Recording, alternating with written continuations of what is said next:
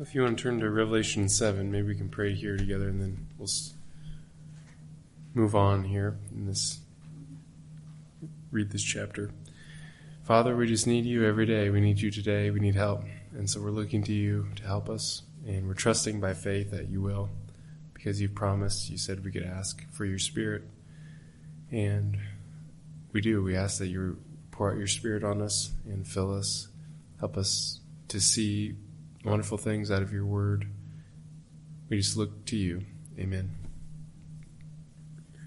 All right, well, we're going to jump into Revelation 7 and hopefully, Lord willing, get through this whole chapter and one extra verse today. And just by way of context, we spent a couple weeks talking about the 6 seals, and then today we're going to go over the 7th seal, which is actually an 8-1, and kind of a strange split of the chapter here. But we're going to read chapter 7 and then chapter 8, verse 1. And after this I saw 4 angels standing at the 4 corners of the earth, holding back the 4 winds of the earth, that no wind might blow on earth or sea or against any tree. And then I saw another angel ascending from the rising of the sun with the seal of the living God.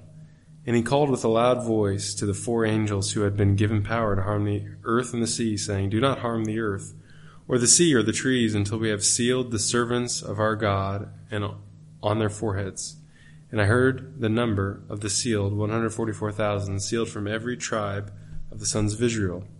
12,000 from the tribe of Judah were sealed, 12,000 from the tribe of Reuben, 12,000 from the tribe of Gad, 12,000 from the tribe of Asher, 12,000 from Naphtali, 12,000 from Manasseh, 12,000 from Simeon, 12,000 from Levi, 12,000 from Issachar, 12,000 from Zebulun, 12,000 from Joseph, and 12,000 from Benjamin.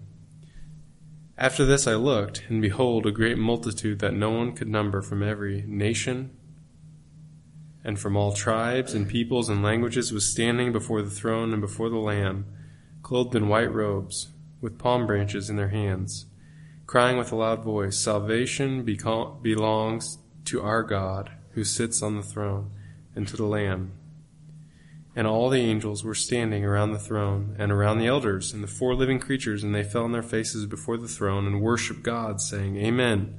Blessing and glory and wisdom and thanksgiving and honor and power and might be to our God forever and ever. Amen."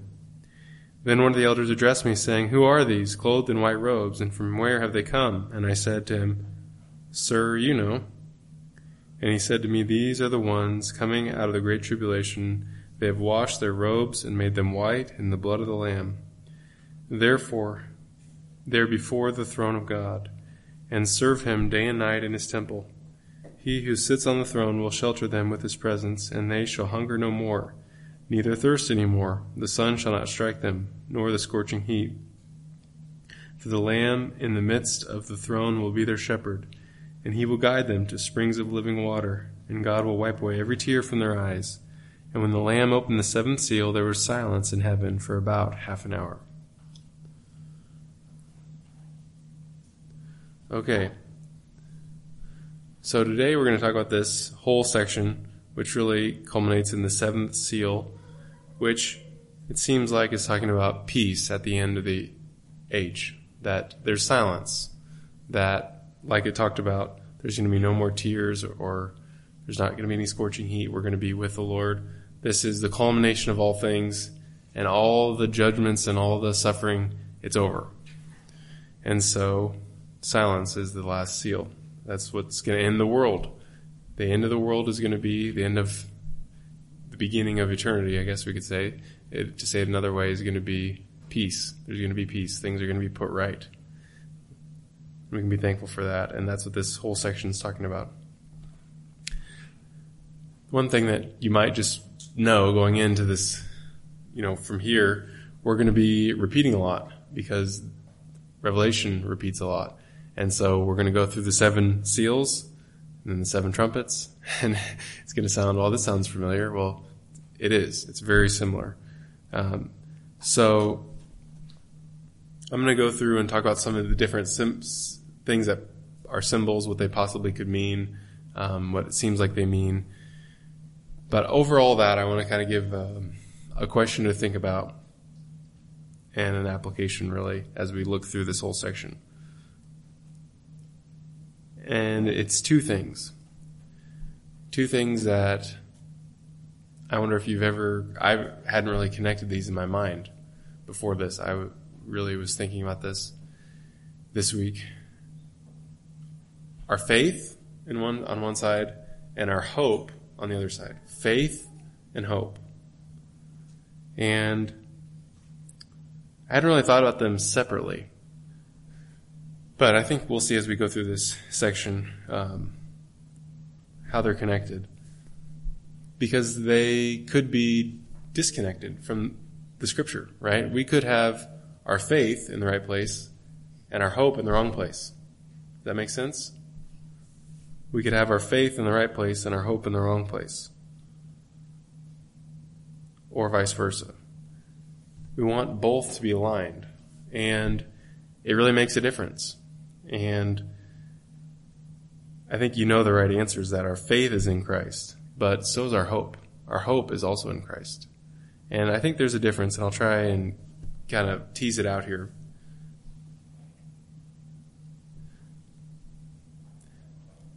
I'll give you an example here to try and get this across. Your house is sitting on a foundation. I was thinking about this because of all the rain. You know, there's foundations and good foundations and bad foundations. And everything's held up by the foundation. I think we all know that when we go to bed at night, really our faith, we're trusting that that foundation is going to hold us up and going to keep us safe and going to be strong, you know, and that our house isn't going to collapse. But the foundation of your house is not your hope, right? See the difference? That if there's no house on top of the foundation, nobody says when they get their foundation poured, I always hope to have a foundation out here. The whole point is to have a house on top, right? Does that make sense? You can have your faith in it, and it's just there. But it's not something you delight in. It's not something you're hoping in. It's not you're trusting it to be there for you, to help you. But it's not your joy, your delight, your hope. You're not looking forward to, I just can't wait to get home and just look at our foundation. Right? That's not how it works. But Christ is to be both our faith and our hope. He's not just what saves us from our sins, and now we can move on and live our life and be more comfortable. He's our faith and our hope. We want to be with Him. We want to know Him. We want to be like Him. And sometimes these things can get out of whack. You know, like people have experienced this where their body gets out of whack. You're not quite aligned, and there's pain there. And this can be the case with us when our faith and our hope aren't aligned. That it causes pain. It causes maybe a twisting. You're not quite standing right in the Christian life. A couple more examples in our culture. I've met several people who would say their hope is being with Christ. And where's their faith? In being good enough to get there. That's not aligned, is it? Their hope is to be with Christ, and their faith is in their own strength. And that we want to be biblical, right? We want our faith and our hope to be where God wants us to have it. I'll read you a verse here from 1 Peter that kind of gets us across, and then we'll jump into Revelation 7 again. Therefore, preparing your minds for action, this is actually two different verses, and being sober-minded, set your hope fully on the grace that will be brought to you at the revelation of Jesus Christ. I'm going to skip ahead. This is both from 1 Peter 1. Christ, who through him are all believers in God, who raised him from the dead and gave him glory, so that your faith and hope are in God. So that your faith and your hope are in God. Both. Our faith and our hope are in God. And so, as we look kind of at the end of all things here in Revelation chapter 7, we're going to ask these things. Where's our faith and where's our hope? And are they aligned biblically?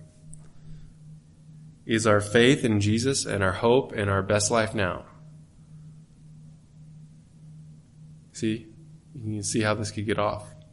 Jesus could be the stepping stool to get you the house you want, or the success you want, or whatever it is. And that's not right. Okay. So that in the back of your mind, we're going to go through Revelation 7, and then we're going to come back to this at the end and kind of look at this as we go through. But I'm going to try and hit a lot of different things here. I'll try and be fairly quick, and I'll give a disclaimer. I should probably give this disclaimer more often, especially because sometimes I can feel my brain slowing down. We had several wake-ups in the night last night, so I'm running at about maybe 65%.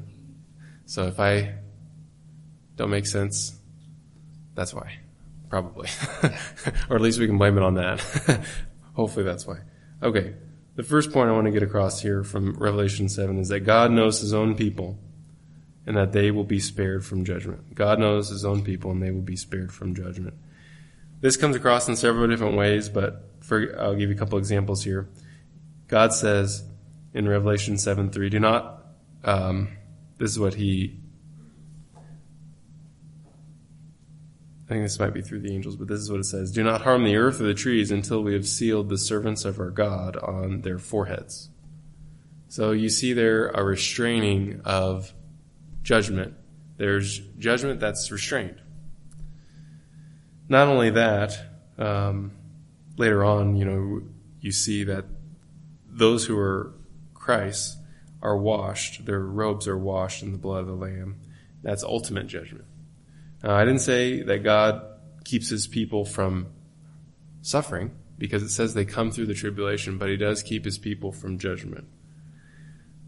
This is probably a parallel to an Old Testament passage, and I'll read just a couple verses here. I won't read the whole section just for the sake of time and try to keep your attention here. This is very similar to Ezekiel 9 and 10, but I'll read you just a couple verses here. Now the glory of the Lord of Israel had gone up from the cherub on which it rested to the threshold of the house, and he called to the man clothed in linen, who had the writing case at his waist. And the Lord said to him, pass through the city, through Jerusalem, and put a mark on the foreheads of the men who sigh and groan over all the abominations that are committed in it. And to the others who said in my hearing, pass through the city after him, and strike, your eye shall not spare, and you shall show no pity. And he goes on to talk about judgment. But basically, it's the same idea that God's servants are sealed and marked to be spared for judgment. It's very similar. There's a lot of parallels here. I won't go into all the, several different parallels. Even what happens afterwards is similar. But the reality is that the message is the same, and the symbolism is the same, that God has sealed his people and they'll be spared from judgment. That's good news. God knows his own people. And this comes back to faith and hope. Our faith is in Christ. That you notice that, again, like I said, that the reason we're spared from judgment is that our robes have been washed white in the blood of the Lamb. Our robes have been washed in the blood of the Lamb. That's good news. Our faith is not in that we're good enough. It doesn't say, and the ones that were sealed were the ones that were just had pulled themselves up by their bootstraps. No, it says the ones who washed their robes white in the blood of the Lamb. Meaning, we all had dirty robes that need to be washed, and we all washed them in the same place, in the blood of the Lamb. God knows us, and we will be spared from judgment, not because we deserve it, not because we deserve to be spared, but because the opposite. We deserve judgment, but Christ took it for us. And that's our faith is in Christ. It's also our hope. Our hope is in Christ there. Our hope is not in ourselves. Our hope is not centered on how good we're going to be. And our hope doesn't stop there, though, does it? It doesn't just stop with no punishment. It goes on. Okay? A couple more points here. God knows his own people, and they will be forgiven and saved. This is very much overlapping the other, but it's slightly different. Okay? I want you to notice one specific thing here. Again, this is, I think, a parallel to another passage. Revelation 7:9, you want to read that with me. After this I looked, and behold, a great multitude that no one can number, from every nation and all tribes and peoples and languages, standing before the throne and before the Lamb, clothed in white robes with palm branches in their hands. And they were crying out with a loud voice, "Salvation belongs to the Lord who sits on the throne and to the Lamb." Before I jump into this palm branches thing, I guess I should say this. There's a lot of debate on this whole section. The way I take it, basically the debate is this first half about all the different tribes? And if you might notice one of the tribes, Dan, is not there, and there's debate on that. And I guess I would just say I'm not sure. I don't know why Dan isn't there. I don't know. I'm sure there's a meaning, but I don't know what it is. Not confident enough to tell you. But basically, the debate is, okay, is this first half where it talks about the tribes of Israel, is that talking about a literal salvation in Israel? Which we know there's going to be people saved from Israel, Jewish people. And then the second half, is that talking about all people, all nations? Or are they both talking about the same thing, where the first one is kind of just a repetition, a symbolic repetition of the second? And for the purposes of this sermon, I guess what I would say is this. We'll come back to this later. It actually comes up again later. But I would say this. Either way, what's going to happen is that all tribes, tongue, people, and nation is going to include Jews and Gentiles. The whole debate is the first half of the chapter talking about just Jews and the second half talking about Gentiles? Everyone agrees there's going to be both. And so I guess I would say this. Yes, Jews are going to be saved, ethnic Jews, and Gentiles. There's going to be someone from every tribe, tongue, people, and nation. If you want to say the first half is just talking about the Jews and the second half is talking about Gentiles, we get to the same place. I think it's probably both are talking about both. And there's several reasons for that. Just the symbolic nature of the numbers, 12,000 exactly. And later on we'll see some other reasons, but I'll save that for later chapters. Okay. Now, God knowing his own people and that they'll be saved and forgiven. This section where they're putting down the palm branches and they're crying, "Salvation belongs to our God who sits on the throne and to the Lamb." This is really, really similar to something that happens. The only other time it talks about palm trees in the New Testament, palm branches, is this, and I'm going to read this to you from John 12. "The next day, the large crowd that had come to the feast heard that Jesus was coming to Jerusalem. So they took branches of palm trees, and they went out to meet him, crying, 'Hosanna! Blessed is he who comes in the name of the Lord, even the King of Israel.' And Jesus found a young donkey and sat on it, as it is written, 'Fear not, daughter of Zion. Behold, your king is coming, seated on a donkey's colt.'" Now the word Hosanna literally means help, save, help, save me. And what do they say here? Salvation belongs to the Lord who sits on the throne and to the Lamb. See the connection there? They're crying Hosanna to the King. And here they're saying it's accomplished. Salvation belongs to him. They're no longer saying save us. They're praising for having been saved. And so this is really the culmination of that. We're forgiven and we're saved. We've not only been freed from the judgment of sin, we've been freed from the power of sin. We're really saved. We're changed. We're not just criminals that have been forgiven and left to be the same. We're new. We're changed. The penalty of sin has been paid and the power of sin has been broken. Both.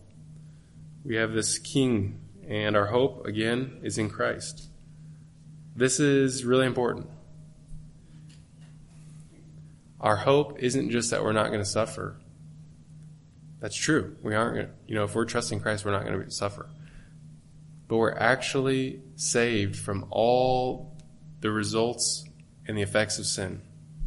And that's what this whole section is about the sun not striking us and wiping every tear from our eye. And we're going to be right in his presence. All effects of sin, separated from the presence of God, all the suffering in the world. That's the good news.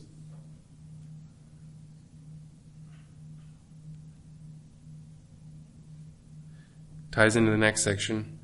God knows his own people, and none will be lost. So this idea of the 144,000 is really a completeness, that none are going to be lost. I don't think it's literally talking about 144,000, literally. And there are people that believe that. For example, Jehovah's Witnesses, they if Jehovah's Witnesses come to your door, they talk to you about how it's literally only 144,000 are going to be saved. So I like to ask, tongue in cheek, they laugh with me. I'm not trying to make fun of them, but I'll ask them, it says from every tribe, tongue, people, and nation. You know how many languages there are? And there have been in the history of the world? A lot. So are you going to be one of the 2 English-speaking white guys there? Because there's going to be thousands. There's thousands and thousands and thousands of languages. So if it's literal, is it just you two? And the reason I bring that up is not to make fun of them. They'll laugh with me, but I'll say, I think there's going to be more than that, and that there's actually Christ is going to save a lot more than that. But the reality is, and that's good news for us that it's not literal. That this 12 from each tribe is symbolically saying this: God knows His own people, just like we read in the last chapter that He said to the martyrs, "Wait until the number's complete." None are going to be lost. None are going to be lost. That's what God is teaching us here. God knows His own people, and none will be lost. And this is really kind of what's going on when the angel asks him, who are these people? And he says, "Sir, you know." Well, that sounds weird to us, and there's actually several times in the Bible where these kind of,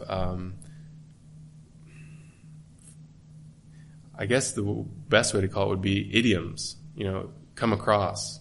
And they're kind of confusing because it's not something we would say, but this is a standard response to someone's teacher. "Sir, you know." Like, teach me is basically what they're saying. And it's very common. It's not a strange thing to say at all. People who heard this would know exactly what it's talking about. And other things like that. For example, when throughout Jesus' trial, he says, "You have said so."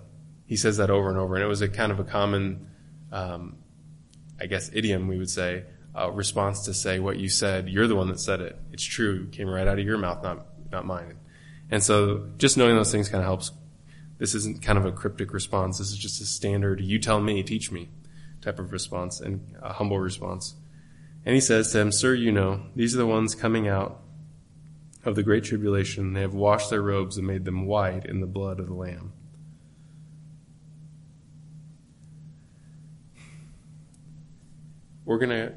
Every Christian is going to be brought through difficulties. Tribulation just means suffering, the great suffering. And the reality is that we all are delivered through suffering. Life is hard. There's a lot of emotional, physical, spiritual difficulties. But our hope, again, is in Christ, that He's going to get us through. Our faith is in Christ, that we're going to make it through. And He's the one that's going to keep us. That we're not going to be lost because we've got it all figured out, because we handled everything perfectly, because we could foresee all problems coming forward and prepared for them. No, our hope is in a person, Jesus. And our faith is in a person, Jesus. God knows His own people, and none will be lost. That's what it's talking about here. And that's good news, right? It's good news. We talked about 2 weeks ago all the difficulties of the fall of Jerusalem and the suffering, and so many horrible things went on in the first century. And God brought people through. And whatever goes on in our lifetime, in our specific lives, He's going to bring us through, that we can have faith in Him. And not only that, God knows His own people, and He has given us a purpose. Revelation 7, let's read 14 through 17 again here together. And this is right after we just read that they have washed their robes white in the blood of the Lamb. Then verse 15, "Therefore they are before the throne of God, and they serve Him day and night in His temple. And He who sits on His throne will shelter them with His presence, and they shall hunger no more, neither thirst any more. The sun shall not strike them, nor scorching heat, for the Lamb is in their midst of their throne, will be their shepherd, and He will guide them to springs of living water, and God will wipe away every tear from their eyes." God knows His own people and has given them a purpose. That God has given you a purpose. And I'll use something that we've said before. Maybe you remember this or not. Here's a quiz for you. Ready? It's from, I should have looked it up. More than a year ago. Why did God make me? Why did God make me? Anybody remember any of them? I hope one person at least does, one or two. I know some people do, but they don't want to say it. To serve him, to be like him, and to be with him all our days. To serve him, to be like him, and to be with him all our days. Went through that for a summer, several summers ago. And the reality is that all these are hit here. What's our purpose in life? What's our hope in life? This is back to where we started. Our faith and our hope. If our hope is just to be comfortable and ease, maybe like a heavenly retirement type of situation, we might be disappointed actually, because we're going to be serving God. Serve also means worship, but we're going to be serving. There's going to be work. It's going to be perfect work. It's going to be work without all the suffering, but we're going to be servants. We're still going to have things to do, which may be a relief to you or maybe it's not. But the reality is this is the reality. We're going to be servants of God. We're going to serve him. We're going to be like him in that we're going to be holy. We're going to be washed. We're going to be clean. We're going to be new. And when we see him, we're going to be like him when we see him as he is. We're going to be changed. And we're going to be with him, before him. That means face to face. And this is our hope. That's our hope. Our hope is not just to avoid suffering. Our hope is actually in Jesus. We want to know him. We want to be with him. We want to be like him. We want to serve him. And if that's not our hope, something's not right. And the Christian life is going to be harder than it needs to be. A lot harder. Think about it this way. How many times do your hopes start to get misplaced?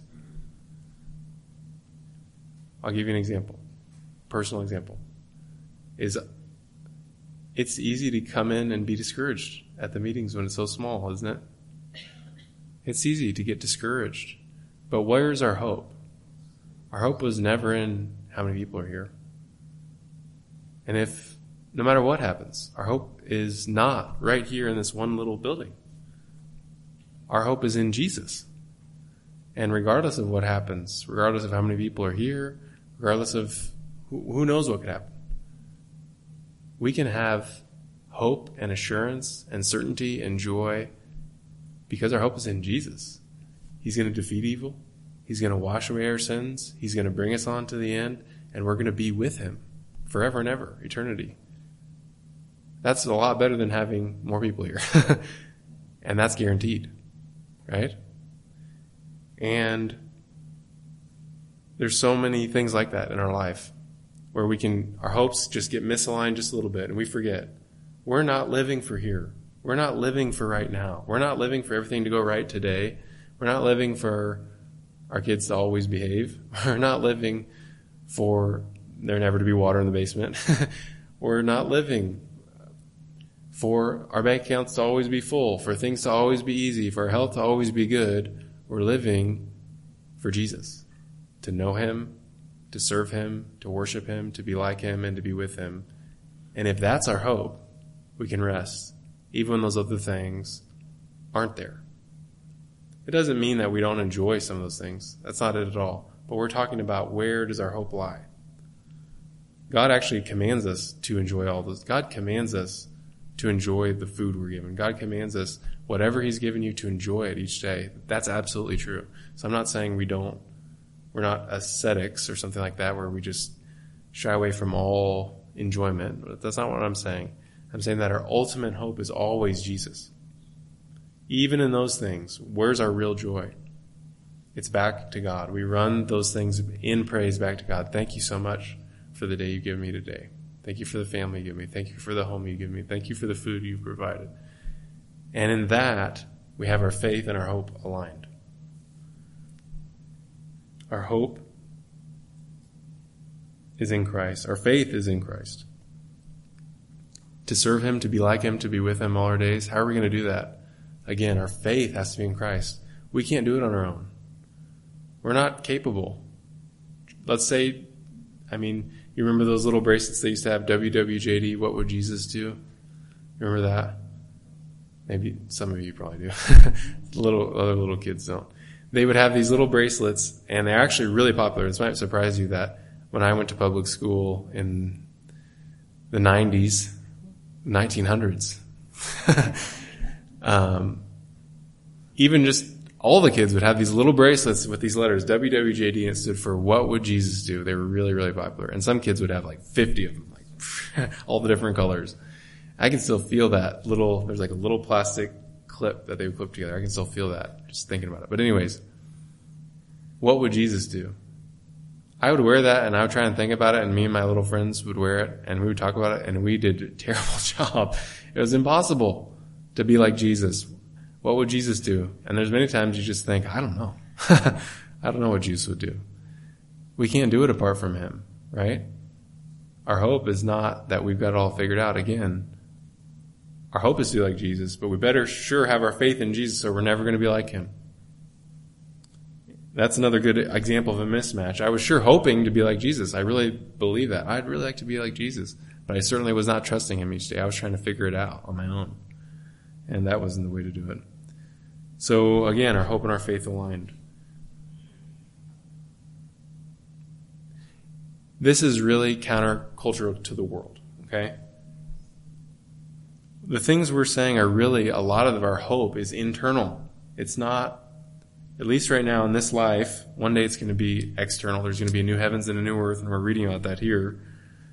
But right now, to serve him, to be like him, to be with him, we can have a foretaste of all these things we're ultimately hoping for now. We can serve God where we are. We can be like him where we are. We can be with him where we are. It's not face to face, but he's really here with us.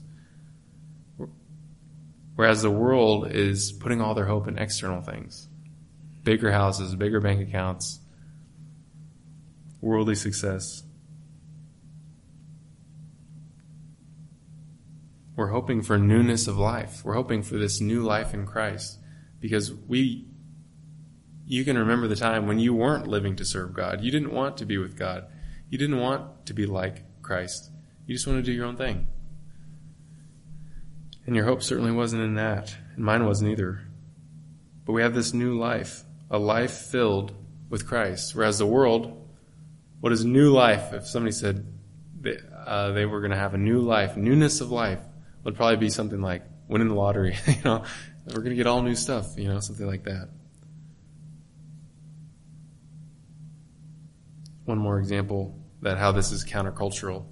The world a lot of times looks up to people that are physically, outwardly wealthy and successful. People that are good looking, rich, and inwardly poor. And it's obvious that they're inwardly poor, right? Think about, I'm 100% sure you could get on the news and read a story about a celebrity who looks, like a supermodel and has all the money in the world and is going into rehab because inwardly they're poor. It's just a signpost. It's just a reminder that our hope needs to be in Christ. That those things, the things that the world is saying, hey, place your hope here, they don't actually satisfy. And we don't want to let that pull us off to the side, do we? We don't want to let the world distract us. I don't know about you, and maybe it's different for different people, but our faith in Christ, that seems so much more solid. Maybe it's just that we talk about it more. Where's your faith? Is it in Jesus or is it in something else? And I'm just trying to add to that and remind you to ask you a second question along with that. And where's your hope? Is your hope also in Jesus? Has it kind of slipped a little bit to where it's like, you know what? I was really hoping for a 4.0 or a full ride scholarship or whatever it is for you. Has your hope slipped at all? Do you know that you're trusting Christ with your sins, your soul, and your life, but subtly you're your hope has slipped into something else, something settling for something less than actually knowing Christ and being with him, like ultimately? Our hope is in the person of Christ, and to knowing him and to be like him. I'll give you just a couple examples from verses and then we'll close here. It is my eager expectation and hope that I will not at all be ashamed, but with full courage, now as always, Christ will be honored in my body, whether by life or by death. For to me, to live is Christ and to die is gain. If I am to live in the flesh, that means fruitful labor for me, yet which I shall choose I cannot tell. I'm hard pressed between the two. My desire is to depart and be with Christ, for that is far better. But to remain in the flesh is more necessary on your account. That's one example. I'll give you an Old Testament example that's very similar to that. It's a little bit different, but gives the same feel. If I can find these minor prophets, I'm on under the spotlight here. Okay. Though the fig tree should not blossom, nor fruit be on the vines, the produce of the olive fail, and the fields yield no food, the flock be cut off from the fold, and there be no herds in the stalls. Yet I will rejoice in the Lord, and I will take joy in the God of my salvation. These are the things we're looking forward to. And I just want you to think about and pray about these things and ask the Lord, ask the Lord, Lord, would you search my heart and see if my hope has slipped in any way, or I've subtly began to lose the vision of ultimately being with you. It's a really big deal, especially when hard things come. I mean, really hard things, deeply, deeply hard things. If you lose a child or a parent or your health in a major, major way, just devastating things. I'm sure you know people or read about things on the news, just really hard things.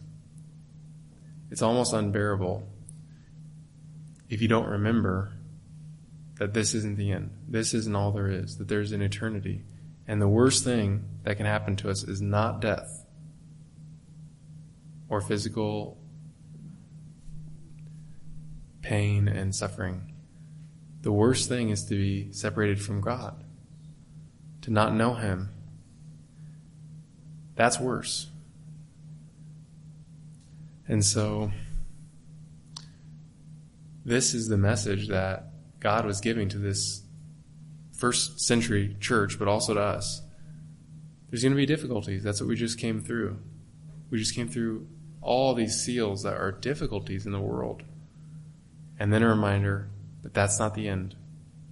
Our hope is not in there not being wars, and there always being enough food, there always being health.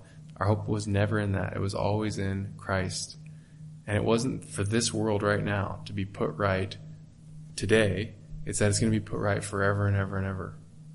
And that's good news. So we can just pray this. We could say this as a prayer from God. I want my faith and my hope to be in you. And where that's not aligned, would you change me? Would you forgive me and help me?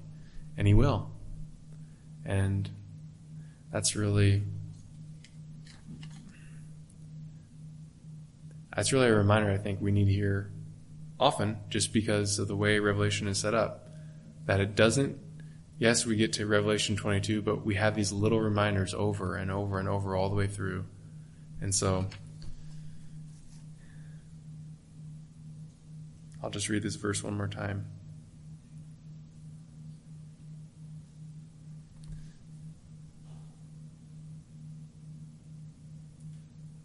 Through Christ, we're believers in God, who raised him from the dead and gave him glory, so that your faith and your hope are in God. Our faith and our hope are in God. Both. All right, I'll pray for us. Father, we're just thankful. And we do just ask, would you realign our hearts? We want to fully trust you and have our faith be in you. And we don't want our hope to start to wander. We want it to be in you as well, so we're asking for help. We do thank you and praise you for all that you've given us, but we just pray that it wouldn't distract our heart from the things that matter most, and that's you and eternity and what you've done for us and your glory and not just our comfort. So we're looking to you for help, and we believe and we trust that you will help us and show us anywhere where we've our gaze has drifted towards lesser things. Thank you so much for your word. Thank you for the assurances that you've given us that we will make it to the end because of your faithfulness. Thank you for loving your people and providing for us, protecting us, and bringing us on. We ask all this in your name, Jesus. Amen.